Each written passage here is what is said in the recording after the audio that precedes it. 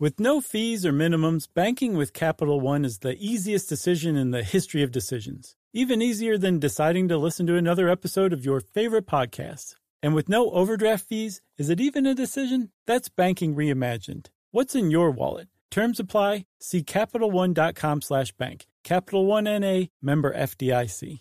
Life in our modern age comes at you pretty fast, which makes our time away especially valuable. When I take time to relax, I like to get far from my everyday life, immerse myself in natural beauty, and have unique experiences. But you don't have to leave the U.S. to experience tropical rainforests and islands filled with adventure, warm culture, and national treasures. Visit Puerto Rico, an island with a vibrant spirit that will sweep you away. Because when you visit, you don't become part of the island, it becomes part of you. In Puerto Rico, you can forget where you came from and embrace where you are. Puerto Rico, where visits end, but stories last forever. No passport required for U.S. citizens and permanent residents. Learn more and plan your trip at discoverpuertorico.com. Hello, friends. It's me, Josh, and for this week's Select, I chose our September 2014 episode, How Animal Domestication Works. First, I want to congratulate you on being curious enough that you pressed play on what seems like it might be a very boring topic. But your adventurousness will be rewarded indeed, because this is one of those Stuff You Should Know episodes that sounds dull, but turns out to be super interesting. I hope you enjoy it and spend the rest of your day patting yourself on the back. Go ahead, you deserve it. Welcome to Stuff You Should Know, a production of iHeartRadio.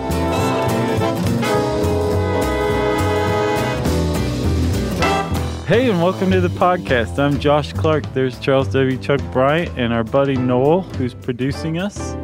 Yeah? Yep. And that's Stuff You Should Know. The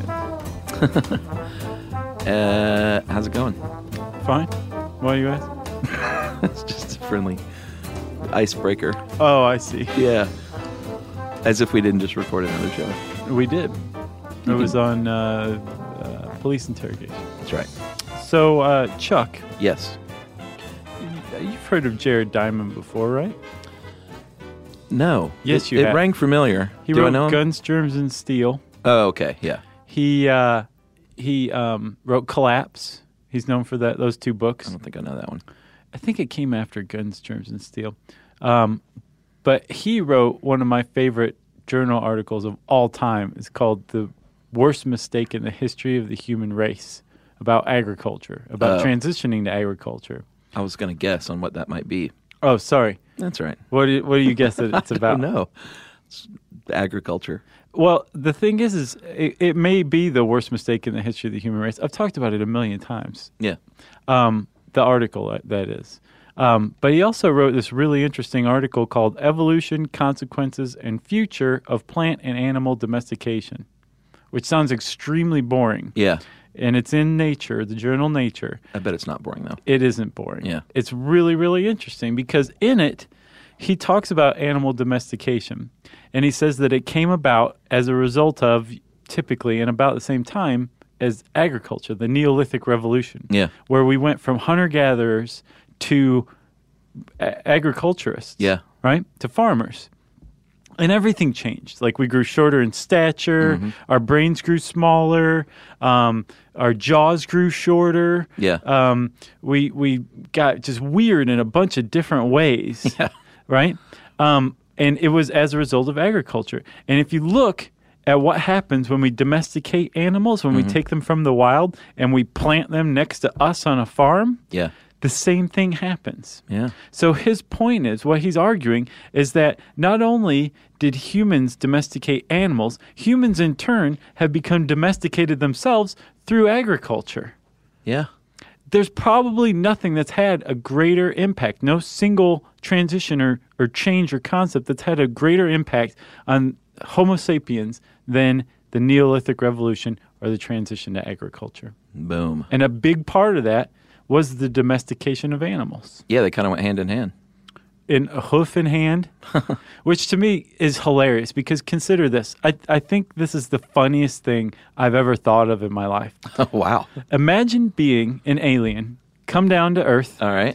and you're just walking along, taking everything in, and you see a human riding a horse. And us, it's a human riding a horse. It Yeah. makes utter and complete sense. But if you're an alien, you see an animal riding another animal. Yeah. And that would have to be the funniest thing you've ever seen, ever. If you're a Martian. Yeah. An animal riding another animal. Yeah. You know, like those little cowboy monkeys that ride dogs and stuff like that. It's hilarious in that same thing. It's the exact same thing. Or when you watch Planet of the Apes, an ape riding a horse. That's not funny. That's unsettling. That's terrifying. Yeah. That is the funniest thing you've ever said. Yes. Yes, it is. So, man, that was a good setup. Thanks, man. It's been a while since we've gotten an old Josh story. I get really excited about anthropology. Well, we are covering domestication, and I guess we should say off the bat that not everyone is on board. PETA, I had to look this up because I wasn't sure what their actual stance was. Regarding animal domestication, you had to look that up? No, about pets, sure, I wondered. Officially, they are against pet keeping. Sure. But they know it's too late. They hate pets. But they know it's too late. They're like, we know what they are not for is for setting these animals free. Here's why. The original co-founder, I think, is Ingrid Newkirk, is an animal abolitionist, but PETA's like, it's way too far gone. We don't want you to set these animals free, so we're going to fight our fight on spaying and neutering and reducing that population as much as possible. Right. But they are still officially against pets. Right. But their position actually does make sense. It's extremely realistic because there is a strict definition of a domesticated animal. Yeah. And a domesticated animal is a species that was formerly wild that has been taken in by humans and whose characteristics have been so radically altered by humans that they can no longer feed themselves, typically. Yeah, it's when we actually change their genetic makeup. Yes, and part of that change, part of the characteristic change is that the food supply is controlled by humans. So if you put, say, an average dog out. My dog, Buckley, would be dead inside 3 days. Yeah, and somebody'd say, well, they would forage through garbage. Humanity, if you took a dog out of any kind of human area and put it in the area, it may return to a primal state, in which case that dog is reverted to a feral state. Mm-hmm. Now, a feral animal is one that was formerly domesticated and then went back to the wild. Yeah. If you take a single wolf and you teach it to jump up and grab beef jerky out of your hands, what you have there is that's a tame wolf. Yeah. Now, a tame wolf could still go fend for itself. It's a tame individual. A domesticated animal is one that's born comfortable associating with humans. Yeah, and there's exceptions, of course. Cats, the domestic house cat being one. You could drop a cat out in the middle of the woods. Yeah. And they would survive. They would hunt mice and eat mice or whatever, squirrels.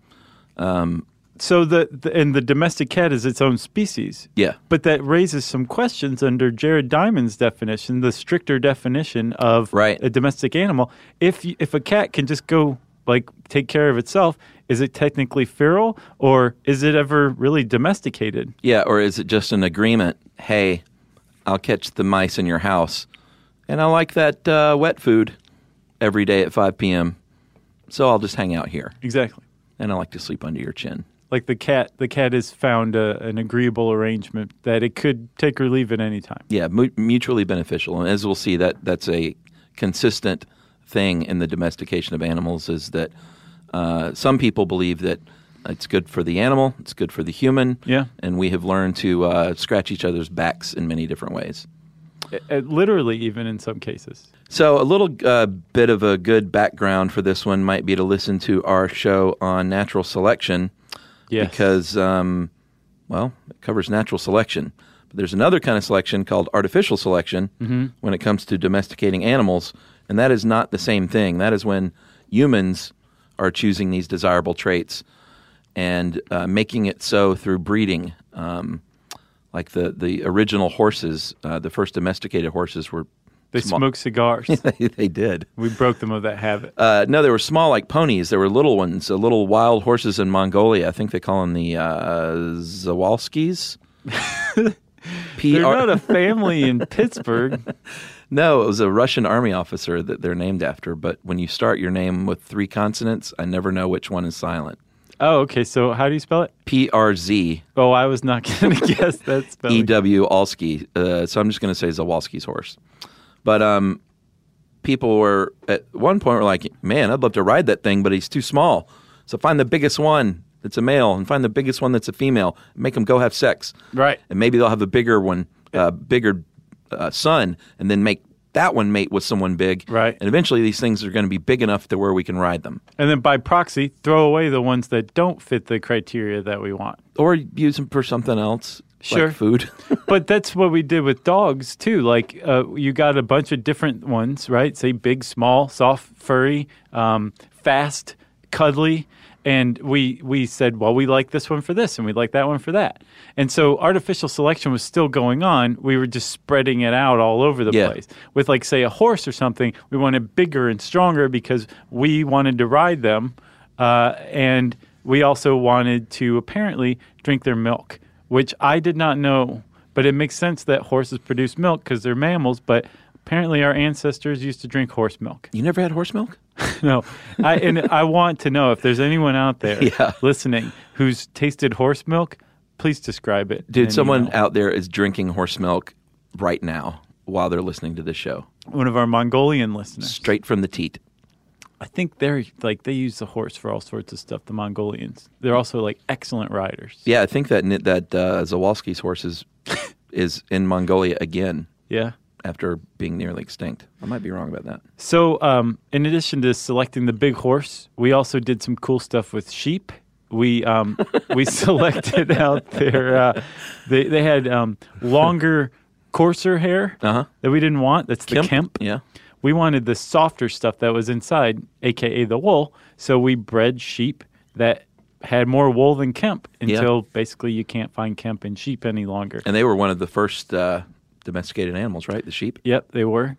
Chickens don't normally produce eggs as frequently as they do once they've been domesticated. Yeah, they didn't used and to. Like a Rhode Island Red will produce 5 to 7 a week. That's a lot of eggs. Yeah, apparently the original chicken, too. I didn't look this up, but I remember a friend of mine that was a vegetarian. I witnessed an argument between a vegetarian and meat eater, which is always fun because I don't get involved in that stuff. And I think one of them was like, well, look at the chickens, what else are they going to do? What are they good for? And he was like, dude, the original chicken wasn't anything like this chicken. Yeah. The original wild chicken was like taller and leaner and ran super fast and Road runner. I guess solve crimes and So and did all sorts of chickeny things that weren't just being slaughtered for food. And apparently the first chickens were domesticated, they think, for cockfighting. Yeah, for entertainment. Yeah. Crazy. We have a shameful history, don't we? As people, humans. Yeah.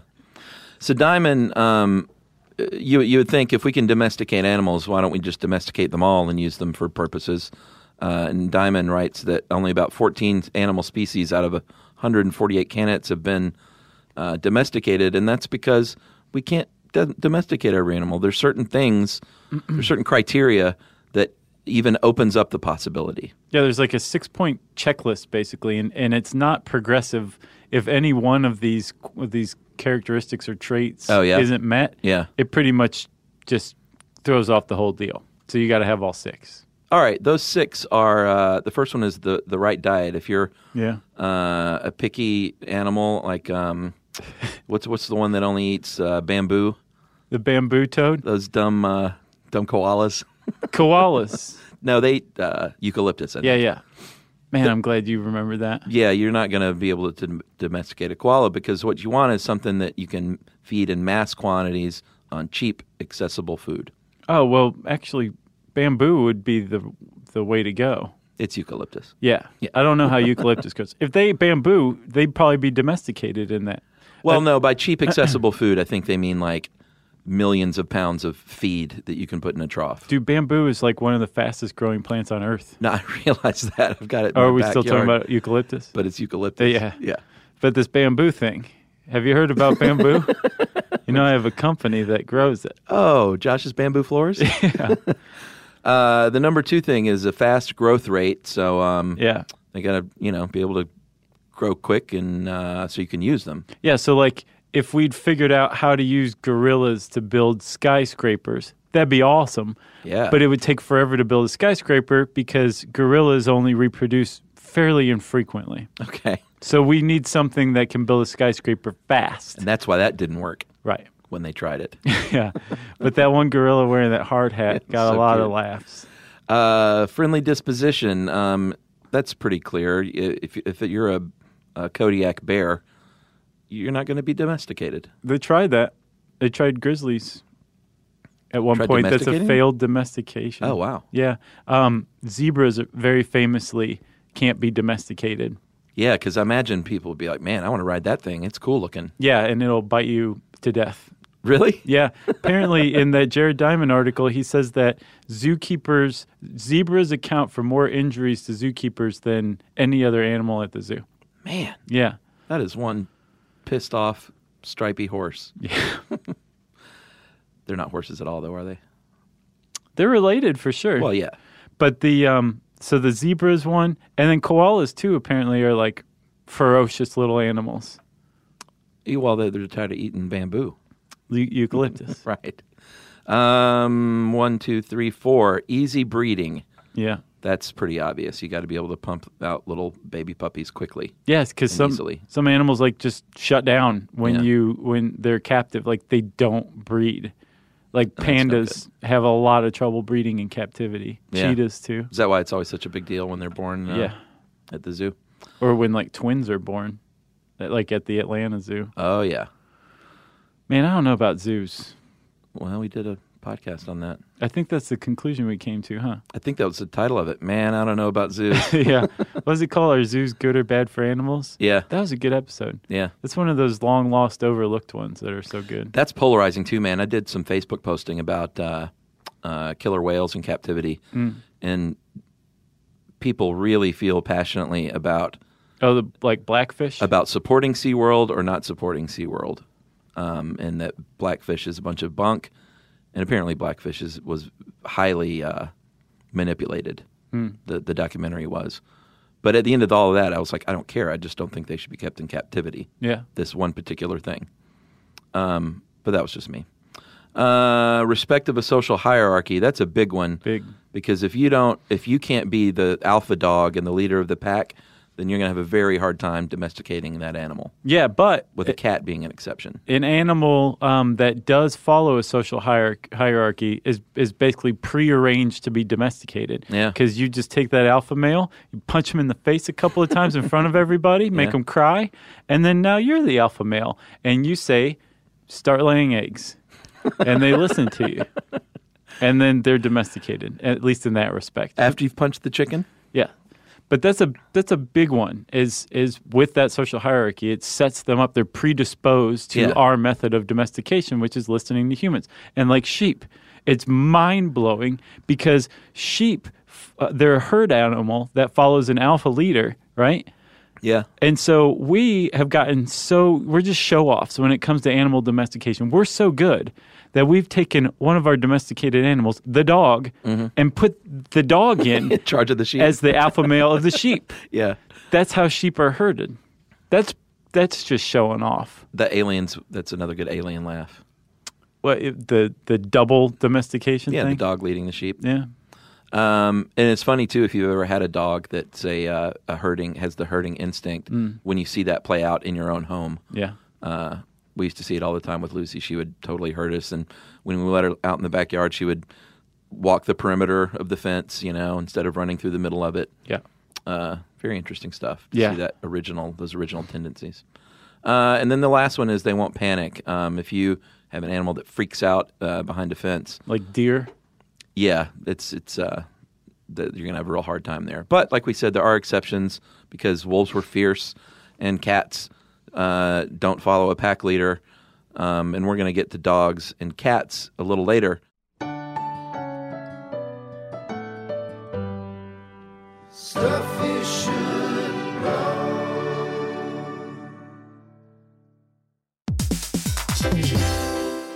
Listen to this. It's a game changer, Amazon is now in healthcare. Yes, Amazon. It's called Amazon One Medical. They offer same-day appointments, and if that's not convenient enough for you, they also have 24/7 virtual care. Yeah, imagine you're feeling so sick that even the thought of getting out of bed is just too much for you. With Amazon One Medical, you don't have to leave the house. Of course, what good is that if you then have to drag yourself to the pharmacy, but you don't have to do that either because of Amazon Pharmacy. It makes a lot of sense. Delivering things fast is what Amazon is known for, and that's exactly what they do here. They'll deliver your prescriptions directly to your door. No waiting in pharmacy lines with people who probably all have something worse than whatever you're there for. Again, this is a game changer. Thanks to Amazon Pharmacy and Amazon One Medical, healthcare just got less painful.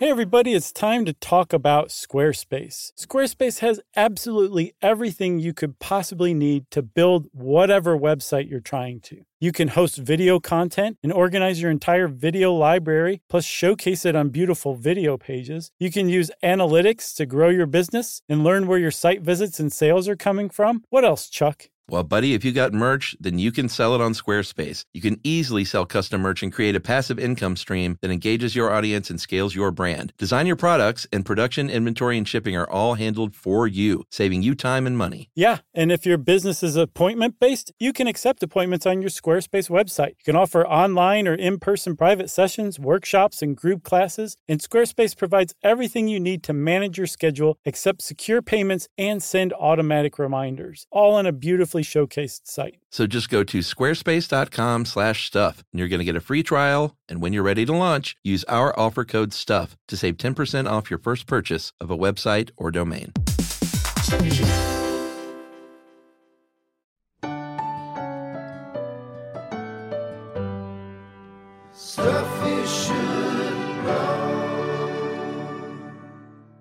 So if you listen to our show on cave art, you know that, and on Egyptology, you know that animals... What else? Mummification? Yeah, probably so. You know that animals have been tied to humans for a long time and revered by humans for a long time, as evidenced by the fact that they buried them, and they mummified them, and they painted them on their walls. Painted pictures of us riding them? Yeah. Yeah.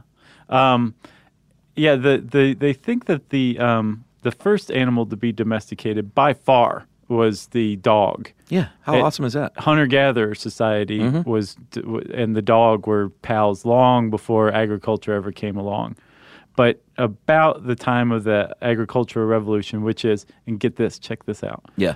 10,500 years BP to about 4,500 years BP. Now what's BP? Before present. Is that the new one? Yeah, that's like the scientific way of saying it. There's no like 0 year or anything like that. It's just 10,500 years before present. Before present. Before present, not British. That was New Zealand. So basically, at some point about 10,500 years ago, what they think happened is the Earth's climate changed. Maybe we killed off enough of the megafauna through overhunting, or through climate change. They just went extinct. And about that time, some plants came around that we noticed we really liked. And maybe accidentally we started growing them, and then we figured out that we could just select these ones, and through a process of artificial and natural selection merged together, we got agriculture. And about that same time, we started to domesticate pigs, sheep, and cattle. Yeah. I think we're the big first three. And they still are the big three. Oh, yeah. Like, those are the money domesticated animals, you know? Well, yeah, and like you said, it's tied to human natural selection as well, because if you are the tribe that has figured out how to keep cattle, then you're going to do better than your neighboring tribe that hasn't yet. And so you are going to be more successful as a civilization. Yeah, you are. And you're going to conquer, like we talked about, and I think the royalty one. We talked a lot about tribes conquering other tribes through agriculture, through exporting agriculture. And as a result, Jared Diamond points out 88% of humans alive today speak one of 7 language families. And they come from 2 places in Eurasia, which were the first places for agriculture to take root. So basically, those tribes were so effective because of agriculture. Yeah. Today, we still basically, the vast majority of us speak one of 7 language groups. Wow. That's crazy. All these thousands of years later. That's how effective agriculture was at asserting authority. We should do one on agriculture, the birth of agriculture. I can't believe we haven't yet. Yeah. Let's do it. Agreed. So back to animals. Here's a little breakdown of where some of your favorite animals came from. So in Southeast Asia is where you first got your goats, pigs, sheep, and dogs. Southwest Asia. Yeah. Move on over to Central Asia. That's like Mesopotamia. Okay. These were That's the birth of it all. Yes. Central Asia, you're going to get your chickens and your two-humped Bactrian. Is that how it's pronounced? Yeah, it looks like it. Camel. Central Asia. Yeah, and those camels were actually well known for long hair, and they can survive in cold climates. Yes, they're not just desert dwellers, right? No. And apparently when they were domesticated, it created such a revolution that some societies stopped using the wheel. Because they're like, we don't need the wheel anymore. Yeah. We got camels. Like the wheel left altogether and then came back. Yeah. When someone said, cars are pretty cool too. Yeah. Actually, it was much sooner than that. Arabia is where you have the Arabian camel with the single hump. China, they domesticated pigs and the water buffalo and dogs. Move over to the Ukraine, and you've got the wild tarpon horses. Yeah. And that's what most folks think are the original, the OG, the original horse. Right. Even though I read about the small ones in Mongolia. The Yeah. Wisniewski or the... The Kowalski. Yeah, the Kowalski family. Yeah, I'm going to have to look that up. And then Egypt, you've got your donkeys. And then South America, you've got your llama and your alpaca. Llama as a beast of burden and the alpaca for their soft wool. And the guinea pig for their meat. Ooh, really? Yeah. In South America? Yeah. The Andes. I don't want to eat a guinea pig. That's what they were bred for originally. Really? Yeah. Wow. And those were some of the earliest ones. And Jared Diamond, again, who I know I keep citing him, but man, this guy's great ideas. Is he alive? Yeah. Oh, okay. So he's a modern man. Yeah. He's got a little beatnik pointy beard and everything. Really? And yeah, he's a good guy. Let's get in touch with him. Okay. Attention, Jared Diamond. Yeah. Please contact us for reasons we'll figure out later. Yeah. Stuff Podcast at How Stuff Works. Put in the subject line, I'm Jared Diamond. There you go. And now we're going to get 500 Fake crackpots. It'll be Lou Bega posing as Jared Diamond. Nice one. Diamond pointed out that over the last 1,000 years, only one substantial animal has been added to the list of domesticated animals. So basically, we were good at it to start, and we did everything we could. Basically, almost all animals that are going to be domesticated on Earth have been domesticated. Was it the hamster? It was the reindeer. Oh, the hamster wasn't until 1930, though. Yes, I know. And if you read that, that's technically a tamed animal. Oh, it's not domesticated? Not under the strictest definition, where it's like the animals are born... and they're genetically modified? They're comfortable around humans. They're born that way. With a tamed animal, you're like inventing the wheel with each individual organism. Gotcha. With a domesticated animal, you've taken a wild species and you've selected it enough so that when an animal is born, it's cool being around a human. Whereas like if you're around like a gerbil or a hamster baby, it's not going to be cool around you. It doesn't have, thousands of years of genetic information telling it that from birth it can be comfortable with you because you're going to give it some pellets to eat. Okay. Whereas a dog, a puppy will just automatically snuggle up with you. Right. But think about getting close to a wolf pup. It's going to be problematic. Let's go try right now. Did you ever see that movie Never Cry Wolf? The Disney movie from like the mid-'80s that was so good? It wasn't... Oh, wait. Yeah. It was live action. Ethan Hawke? No, it was way before his time. No. I totally know what you mean. I can picture the guy in my head. He like goes and lives with the wolves by himself. I saw it. Man, it's a good movie. Yeah, he was in... I can't remember. He was in another movie. So when we did domesticate it, like I said, we took a wild animal, it underwent a process through artificial selection to where it just became something different. Yeah. And there's certain traits that they're not quite sure how they happen, but they're clearly linked to the genes that lead to domestication, that take an animal and turn it from wild to tame to domesticated, that have outward signals and signs like floppy ears. Yeah. The only other animal in the wild that has floppy ears is the African elephant. Yeah. Every other animal in the wild has perky ears. Yeah. But it's almost like it's a signal like, okay, we're tame now. Our ears don't need to perk up. It totally is. Smaller brain size. Yep. They don't need to be as smart over the years if you're feeding, as evidenced by my dumb dog Buckley. Like I said, he wouldn't survive 2 days in the wild. Yeah. My neighbor one time left his dog out all night by accident. And I was going out to the car the next morning, and this big Rottweiler comes running over at me. And I was like, at first I was like, oh, man. Yeah. And then I realized it was Carter. And I went and banged on his door, and he finally woke up, and he was like, Carter's in here. I was like, I don't think so. And he had come home from a long night and let him out and forgot to let him back in. Yeah. And little Carter just slept on the front porch. Oh. It was like the sweetest thing ever. But Carter survived, is my point. But sleeping on the front By porch. sleeping on the front porch and being, like scratching on it, like, please let me in. Yeah. So yeah, smaller brains, curly hair, Yeah. sharp sense of sight and hearing.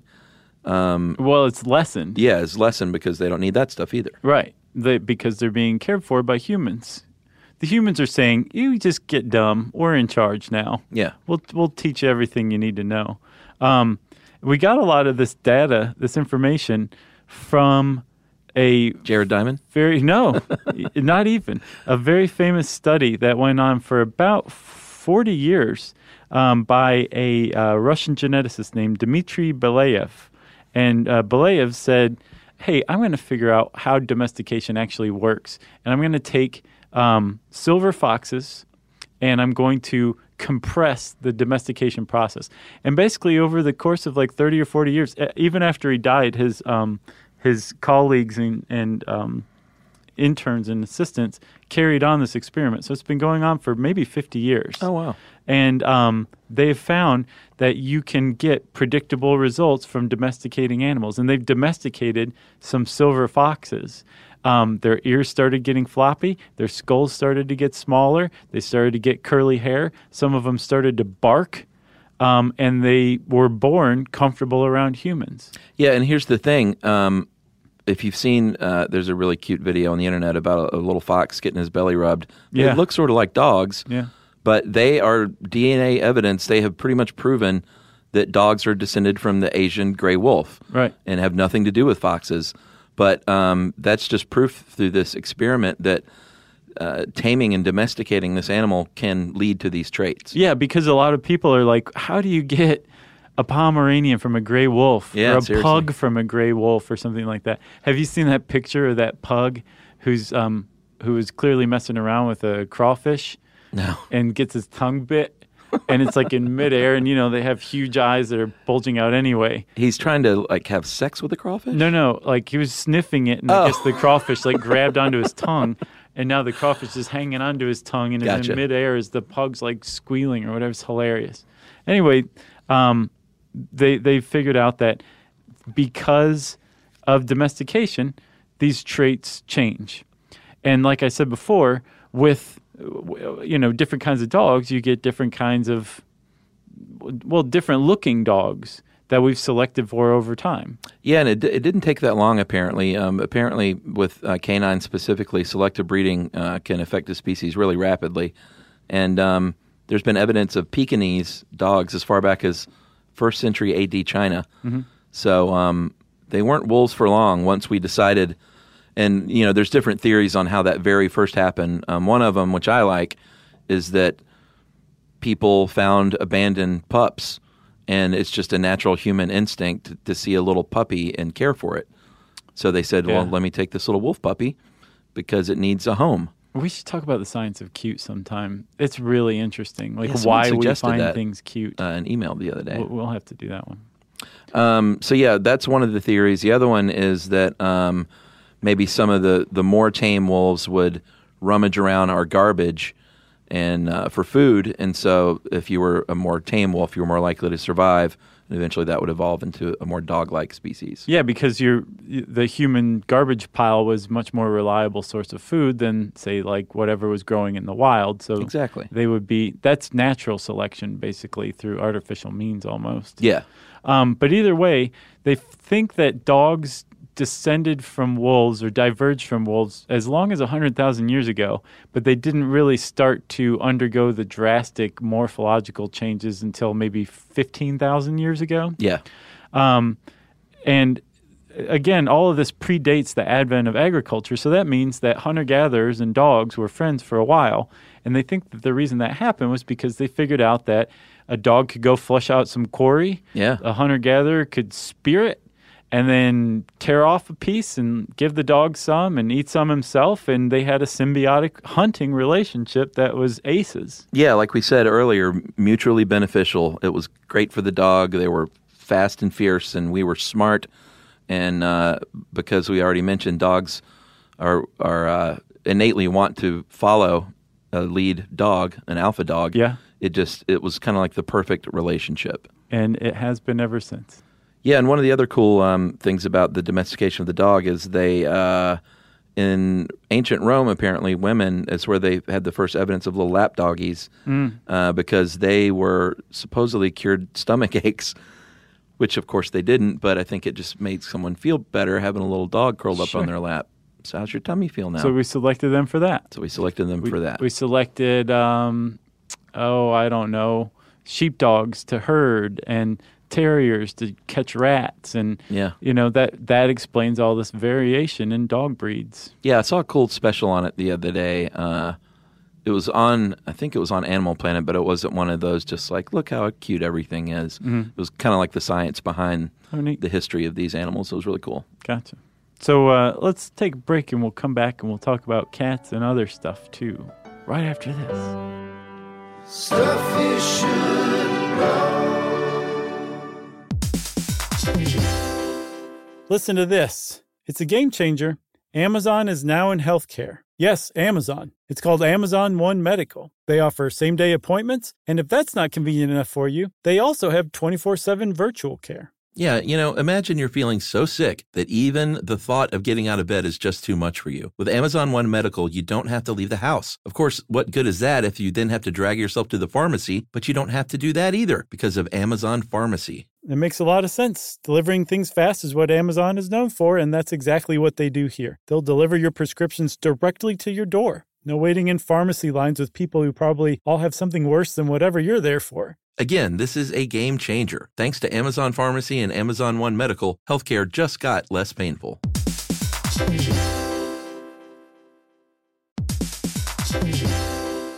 Hey everybody, did you know that Boricua is the name for someone from Puerto Rico? But it's more than just a name. It's a way of life and representation of the vibrant spirit of the island. Yeah, that's right. It's an island that's filled with adventure around every corner and natural treasures waiting to be explored, like El Yunque, the only tropical rainforest in the entire United States. That's right. Or you can get swept away by natural beauty and come away with unique stories that could only be experienced in Puerto Rico that remind you of why you travel in the first place. Visits end, but stories last forever. You don't become a part of the island, it becomes a part of you. That's right. In Puerto Rico, you can forget where you came from and embrace where you are. No passport required for U.S. citizens and permanent residents. Learn more and plan your trip at discoverpuertorico.com.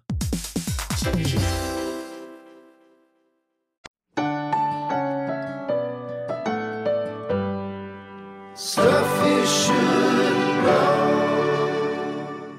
Okay, so cats don't follow an alpha male, which leads to a puzzle of how they could possibly have been domesticated. And if you talk to certain people, they may not have ever really been domesticated. Yeah, cats don't look different than their ancestors. Right, which means that it makes it tough to go back and compare modern cats to the cats in the fossil record and say, oh, they diverged X number of years ago or whatever. Yeah, that's one of my favorite things about cats is when you look at a cat in the backyard, crouched down to leap on the bird, it looks just like a big lion about to leap on the big bird. The thing is, they're pretty sure that cats did not diverge from big cats like lions. They think they came instead from a couple of different wildcats, a European wildcat and an African wildcat.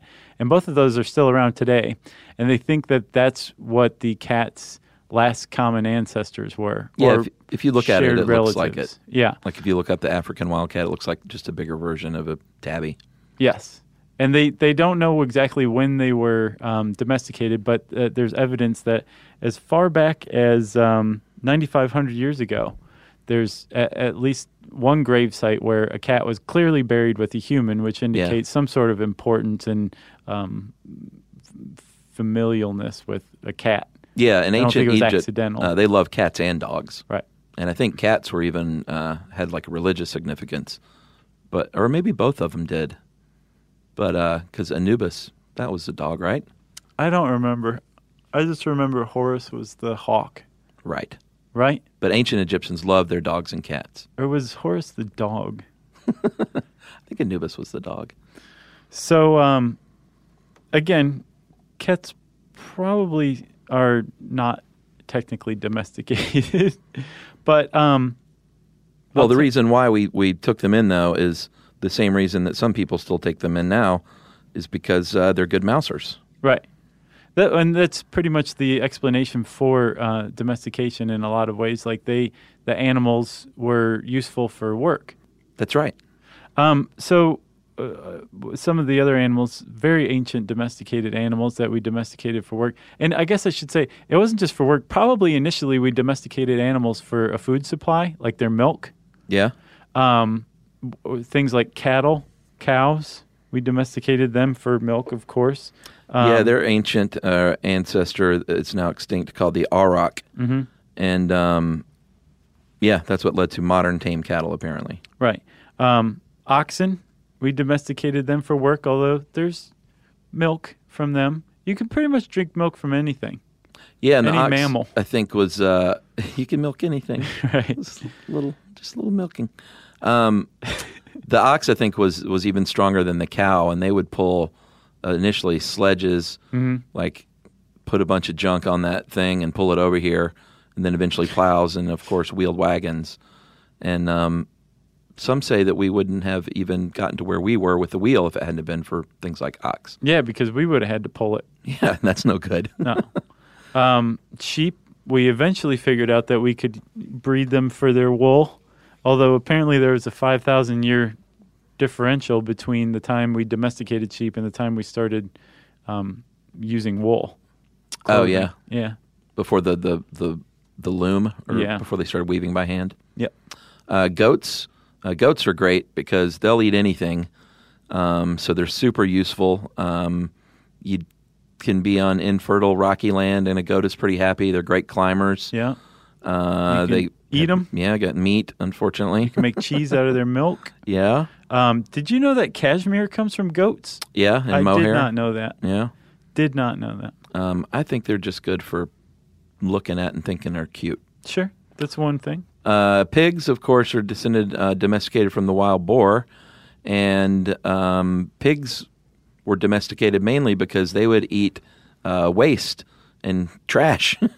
And so they were handy to have around because they would eat our trash and then we would eat them. Right. And you know, it's interesting. North America has a pretty fascinating history as far as domesticated animals go. With pigs in particular, the wild hogs in North America were not around. There are a couple of pig-like animals, but there's no true wild pigs in North America, or there weren't until the 16th century when DeSoto brought a bunch of domesticated pigs who wandered off, some of which wandered off, and became the wild hogs of the Americas. Well, that's the same thing happened to the horse. Exactly. They originally came over on the Bering Land Bridge and then went extinct, and then the Spanish brought them over, and they said, hey, I don't know why there aren't horses here already because this is pretty great. Yeah. The horses said that. And some of them went feral, and now you have the horses on Cumberland Island. Yeah, they're still wild, aren't they? Yeah. That's pretty amazing.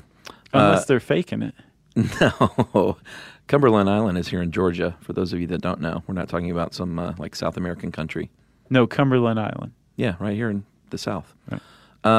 And you know what's cool is, and for me, this is the fact of the podcast. After the horse, the next step forward in speed transportation was 5,000 years later with the steam train. Yeah. That's like why we for still say horsepower. 5,000 years, Yeah. horses were as fast as we could go. And, tie up 12 of them to that stagecoach, and we'll be 12 horses strong. Yeah. But, for 5,000 years, it's just amazing. Yeah. And then finally they invented the steam engine, and the horses were like, all right. Fine, we'll go over here. But apparently at first they were used for their meat and their milk. Yeah, horse milk. Again, And then they were used as a mode of transportation. donkeys, also Yeah. good for transporting. Yeah, like we we said in Egypt. Yeah, they came out of Egypt. Camels, good for transporting. You got a couple of different kinds, the Bactrian and the Arabian camels. And the just using animals for transport and for work kind of allowed for not only the agricultural revolution to take hold, but for it to spread as well. Yeah. Through trade routes and stuff that allowed humans to just move longer distances faster. So that was another big way that domestication changed humanity. It helped us spread like a plague over the face of the earth. So we could ruin everything. Yeah. I guess we can talk about some other smaller livestock like chickens and roosters. Mm-hmm. Like you said earlier, this was, I think, maybe the second fact of the show, is possibly domesticated for entertainment as cockfighters, Yeah. which is sad. Yeah. Turkeys, I didn't know this. They were the one of the few indigenous North American domesticated animals. Yeah. Mesoamericans domesticated them. Who knew? I didn't know that either. Although, if that floats your boat, you should read 1493 because stuff like that comes up in it a lot. Man, I just need to read both those at some point. I can't believe you haven't. I know. Here's another one. Bees. We domesticated bees. I'm sure through a very long and painful process. This is discussed in 1493 as well. Yeah. But so we domesticated bees, and we use bees to help us with another domesticated organism, the almond tree. Oh, yeah? So that's another one. That's like sheepdogs herding sheep. Oh, yeah, yeah. But this is bees pollinating almonds. Yeah. Well, bees, we did a great episode on that. That's how we sweetened everything for many, many years, and still do, using honey. Yeah. But, I did last night. It's still delicious. In a cocktail? No, on a biscuit. Oh, nice. A little honey on a biscuit? Yeah. Did you make the biscuit yourself? Yumi did. Nice. From scratch? No. From the can? Yeah. Okay. Those are good, though. Oh, yeah. You know what's real good I've noticed is the frozen ones in the bag instead of the can. They rise a lot more like a traditional Southern biscuit to me. We wanted just like a nasty, buttery, Pillsbury. like layer biscuit, you know? Yeah. it was The good. flaky layers? Yeah. Man, those are good. Yeah. And it's always fun to open the package, too. And it's delicious with honey. But thanks to a man named L.L. Langstroth, he is the guy who really made beekeeping. There were a lot of people working with frames already, but he's the first guy that made removable and movable frames. Yeah. Which apparently bees will have a tendency to tie their honeycombs into the wall of the box, let's say. Mm-hmm. And with those removable and movable frames, they couldn't do that anymore. And apparently that made it really easy to manage them. Yeah. So thanks to him in 1852, Smart guy. we could domesticate those bees for their delicious honey. And so here's where it comes, kind of falls apart for me. Yeah. I could see saying bees are domesticated. Sure. They don't sting you. They're used to being around people. Yeah. Silkworms? Yeah. No. No. No. Rabbits? No. I No? would say that you can tame a rabbit, but for the most part, they're not domesticated. Okay. And then the same with hamsters, which I didn't realize that they were this recent. Yeah, from 1930. And another fun fact is supposedly the entire population of tamed hamsters derives from that one hamster family Yeah. because they make so many little hamsters so quickly. Yep. So you take issue with silkworms, rabbits, and hamsters I do. as tamed but not domesticated, Yes. like the elephant. Just because Hannibal rides an elephant doesn't mean it's domesticated. It meant he had a tamed elephant to ride. And Chuck, just before we wrap up, I mentioned that humans in turn have been domesticated by agriculture. Yeah. And we have. Like, we've undergone a lot of the same changes that domesticated animals undergo when we domesticate them. Like, our reproductive period has increased Yeah. because we don't have to carry a kid like 10 kilometers every day because we're not hunter-gatherers, so we can have more kids. Yeah, just get That- on the horse and right all over town. Exactly. And one of the other ways that we've changed, in addition to some of us becoming lactose tolerant into adulthood, is we've become ravaged by and also immune to a lot of diseases. Yeah. A lot of epidemic diseases, which couldn't have ever existed prior to the advent of agriculture for two reasons. One, it needs a dense human population that agriculture supports for it to be spread around and contracted and to really gain steam. Yeah. And then secondly, it also requires a lot of repeated close proximity to animals. And it turns out that all of our epidemic diseases come from the agricultural revolution and are hanging out with livestock a lot. Yeah. Like, for example, influenza came from pigs and ducks. Yeah. Measles and tuberculosis came from cattle. Yeah. Possibly smallpox came from cattle, if not camels. Yeah. And then get this.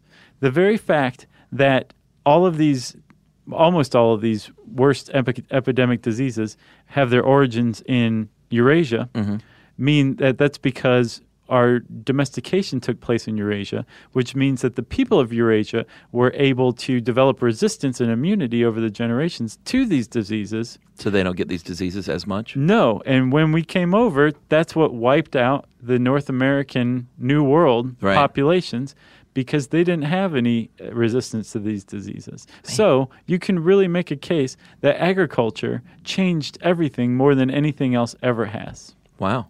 So that's that. You got anything else? I got nothing else. Man, you need to read 1491 and 1493. I'll do that tonight. Okay. If you want to know more about animal domestication, you can type those two seemingly boring but rather fascinating words into the search bar, howstuffworks.com, and that will bring up this article. And then since I said search bar, it's time for listener mail. I'm going to call this Nielsen family. We heard from quite a few. Got quite a few people that showed pictures of their little like $2 and $3 packets. Yeah. Which is kind of neat. I don't think it's even $5 anymore. I think a couple of people just got $2. Apparently they give you 2 to sweeten the pot, and then once you do it, you get more. Huh. That's what I think. Right. That's what somebody, I think, said. Well, this is from a real deal Nielsen family that got paid, and they're from Atlanta, from Grant Park. Apparently our address was picked at random by their computer program, and they sent out a representative with a gift set of ugly tumblers to convince us to participate. We agreed because they pay you about $200 every 6 months if you let them track your TV and computer usage. Rob, who was the representative, came by and installed the TV box and computer program and would check in on us in person every 6 months and ask a set of questions about our life and purchasing habits. They always asked about table wine, which I thought was interesting. I know. Every time we turned on our TV, they would have loved me because I would just be drunk on table wine the whole time. Every time we turned on the TV or opened up our laptop, we had to press a button about who was watching and using the computer. It wasn't that hard, but it became annoying after a couple of years, so we were happy when our contract ended. Apparently, they were really excited to have us as a part of their program because we were what they call a Grand Slam family, which means we were young, under 30, with over-the-air TV, no cable, like antenna. All right. And we owned a Mac. So that's a grand slam, apparently. It seems Clears the basis. Yeah, I guess so. It seems like we were a pretty rare find in the world, in their world, so rare that when our 2-year participation ran out, they'd offered us a year-long extension. We also got a bonus payment for being a minority household, which is hilarious because both of us are white as can be, but my husband is half Cuban. So that is from Laura and Chris right here in Atlanta. Nice. Laura and Chris Nielsen. Yeah, they're the Nielsen family. No cable, under 30 Mac users. The Grand Slam. Grand Slam. If you are a Grand Slam family of some weird sort, we want to hear from you. You can tweet to us at SYSK Podcast. You can join us on Facebook.com/Stuff You Should Know. You can send us an email to stuffpodcast@howstuffworks.com and check out our home on the web, stuffyoushouldknow.com. Stuff You Should Know is a production of iHeartRadio. For more podcasts from iHeartRadio, visit the iHeartRadio app, Apple Podcasts, or wherever you listen to your favorite shows.